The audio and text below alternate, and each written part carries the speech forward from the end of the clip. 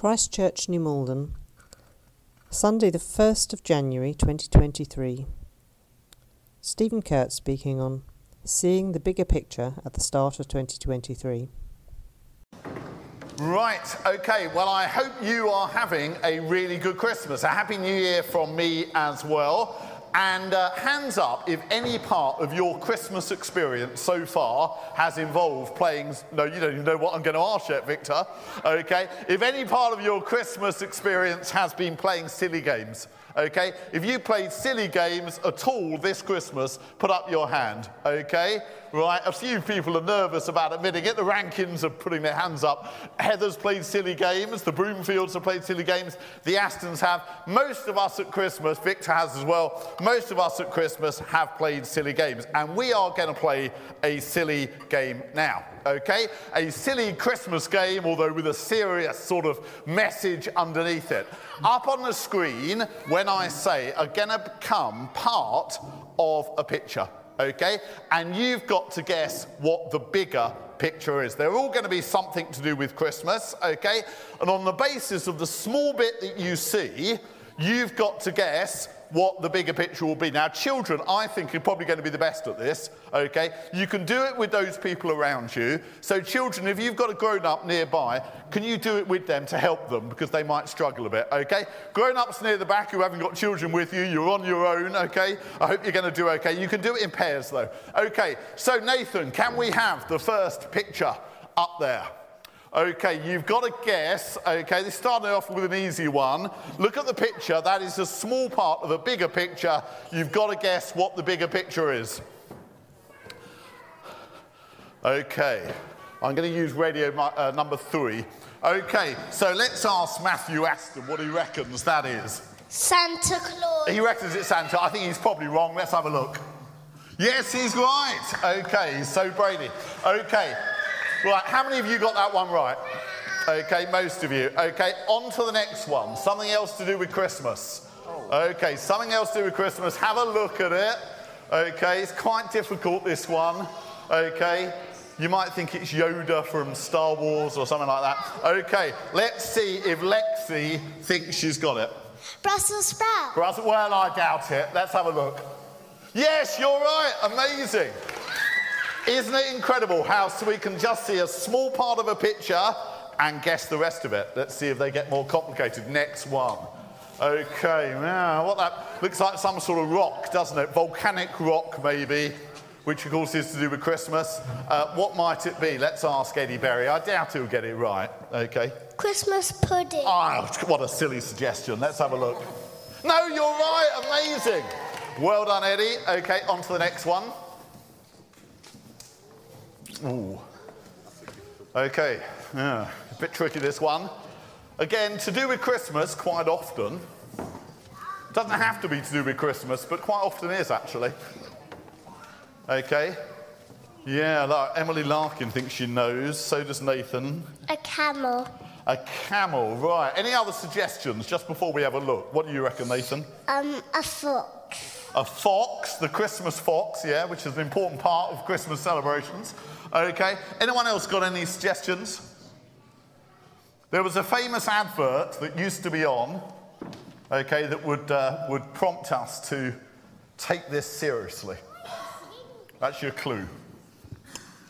People used to say it's for life, not just for Christmas. Any ideas? Yeah, okay, so you're very well now, Claire. I'm thinking it's a puppy now. You're thinking it might be a puppy. Let's have a look. There you go, yeah. Yeah, do you remember that advert used to be, a dog is for life, not just for Christmas, because they wanted to sell people, if you get a puppy or a dog for Christmas, do remember you've got to take care of it forever, for the whole of its life. Okay, on to the next one. Okay, this is a bit more tricky now. Okay, what can that be? Okay, any suggestion? Right, Andrew, what do you reckon? You reckon? King. Well, there's been lots of kings. I mean, which one are you referring to? Okay, let's see if he's right. Yes, there he is. Hands up if you listened to his speech. Yep, quite a few. We missed it, so we had to watch it on YouTube. We didn't realise it was past 3 o'clock. Okay, and next one, last one. Okay, people are actually doing pretty well at this. Let's ask Victor if he knows. Victor, do you know this one? Maria. Sorry? Maria. Joseph. Joseph. Okay, we've got a guess of Joseph. Any other guesses? Okay, Eddie? Scrooge. Scrooge. Okay, that's interesting. Okay, any other guesses? Okay, let's see. Absolutely, there he is, Albert Finney from the musical Scrooge, based on A Christmas Carol. Okay, so well done everyone. Why did we play that game? Well, we played it because much of appreciating Christmas is about trying to see the bigger picture on the basis of those parts of Christmas that are revealed to us. So let's have a look at one more, okay? We might, over Christmas, just see one small part of the overall story, okay? What is that part of? Well, let's look at the bigger picture that comes with it.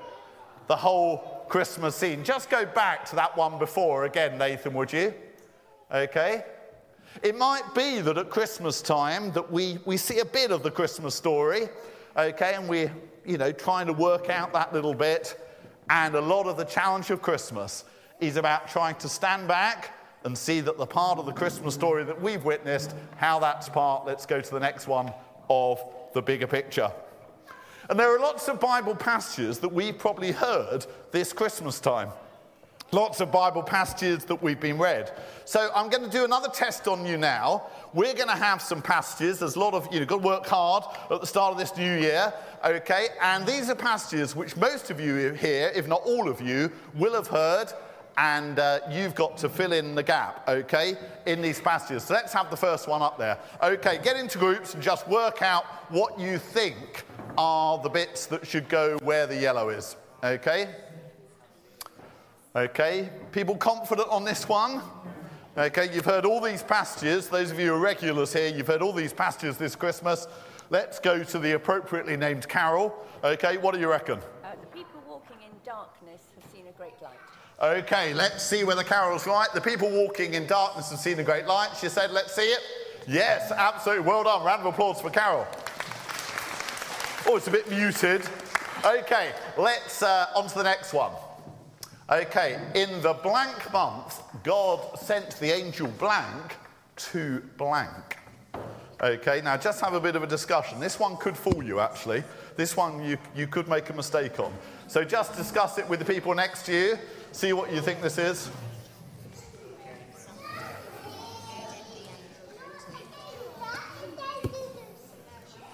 Right, okay. Are people confident on this one? Okay.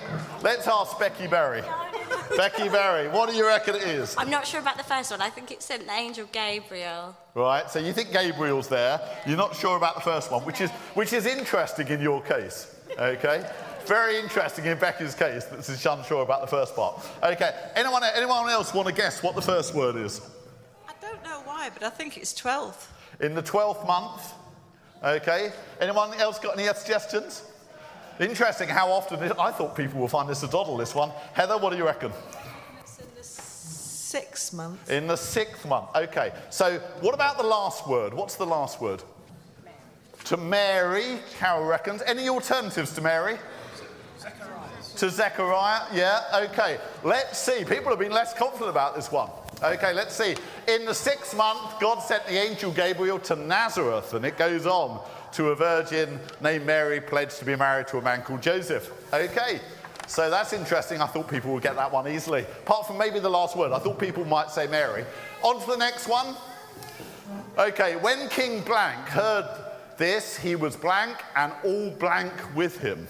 Okay, just go into, with the people by you, try and work out what the words are on that one.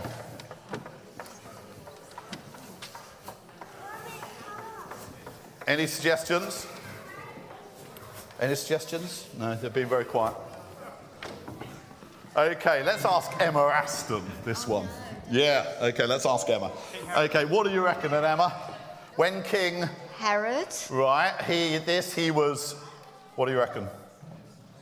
Pass. Afraid, you reckon afraid? Afraid. Okay, and all blank with him. And all what, sorry? What's the region he ruled over? What did he rule over? Well, Judea. Let's go with that I then. think it might be Judea. Any other suggestions on the blanks there? At the moment, we've got, okay, what do you reckon? Jerusalem. Jerusalem, okay, with him. Any other suggestions? Let's see the answers. When King Herod heard this, he was disturbed, and all Jerusalem with him. Okay. But here's a verse coming up now that we probably haven't heard read this Christmas time, and it's one that I believe helps us to see the bigger picture. It's a verse in the Bible that I think all of these other bits that we've been hearing about are all actually part of. Rather like when we saw those small little pictures and then we saw the bigger picture in which they took their place, this next verse, I think, helps us to see that bigger picture. And it comes from the prophet Habakkuk, and there's another version of it found in Isaiah as well. And here it is. This is a verse that I think everyone should know. It says, "For the earth will be filled with the knowledge of the glory of the Lord as the waters cover the sea." Now, why is that verse so important? We don't really hear that read at Christmas time. We might hear it read at other points. A lot of people don't know this verse. But it's important because it's a pledge of the way that God is one day going to make everything end up. The world one day, the prophet Habakkuk said, will be totally full of the knowledge of the glory of the Lord. The glory of the Lord will fill the whole world. People will be fully aware of that glory and what it means, just as much as the seas are full of water. Can you imagine the seas not being full of water? Well, that's what it will be like. The world at the moment has any number of things wrong with it, but that's going to change. Now, let's think about all the things that are wrong with the world at the moment. On to the next picture. There's fairly obviously the war in Ukraine, isn't there?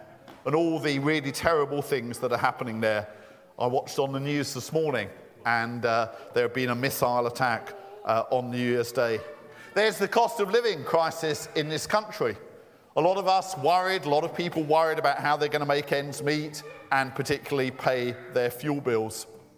There's been a lot of political turbulence during this year, hasn't there, as well, with governments coming and going, 3 prime ministers, and it's a revolving door at Downing Street. There's all the turbulence in the royal family as well, and a lot of us are wondering what this is all going to lead to. Then there's the strikes by the rail workers, by the nurses, and lots of other groups as well, and perhaps more to come. And then, of course, there's the real difficulties that some of us have had in our own lives.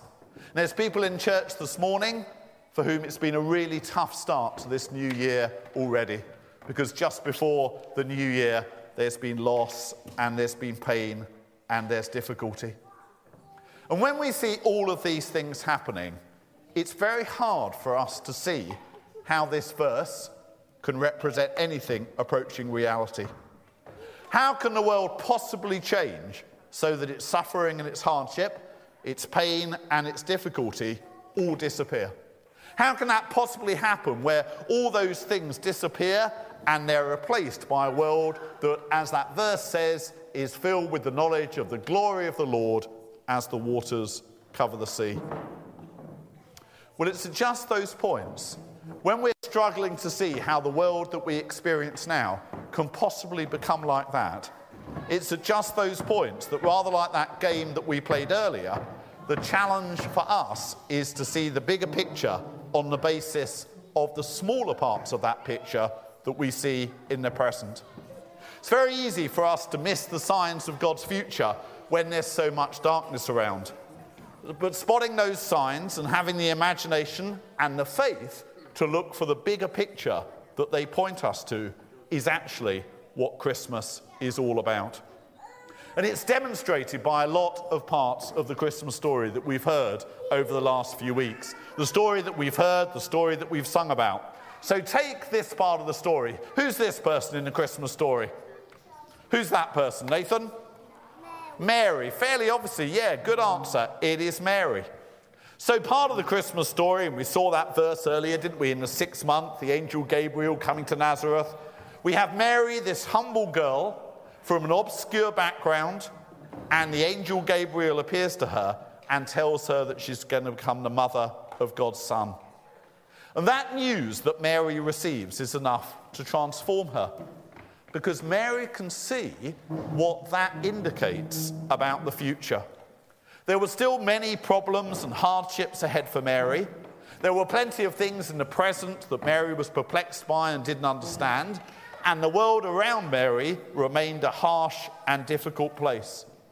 But the reason why Mary could sing that famous song, the Magnificat, and there are some of the words of it up on the screen, the reason why Mary could sing that song with so much confidence was because Mary saw in the present a small glimpse of that future reality when God was going to put the whole world right, the sort of promise that God had made through Habakkuk.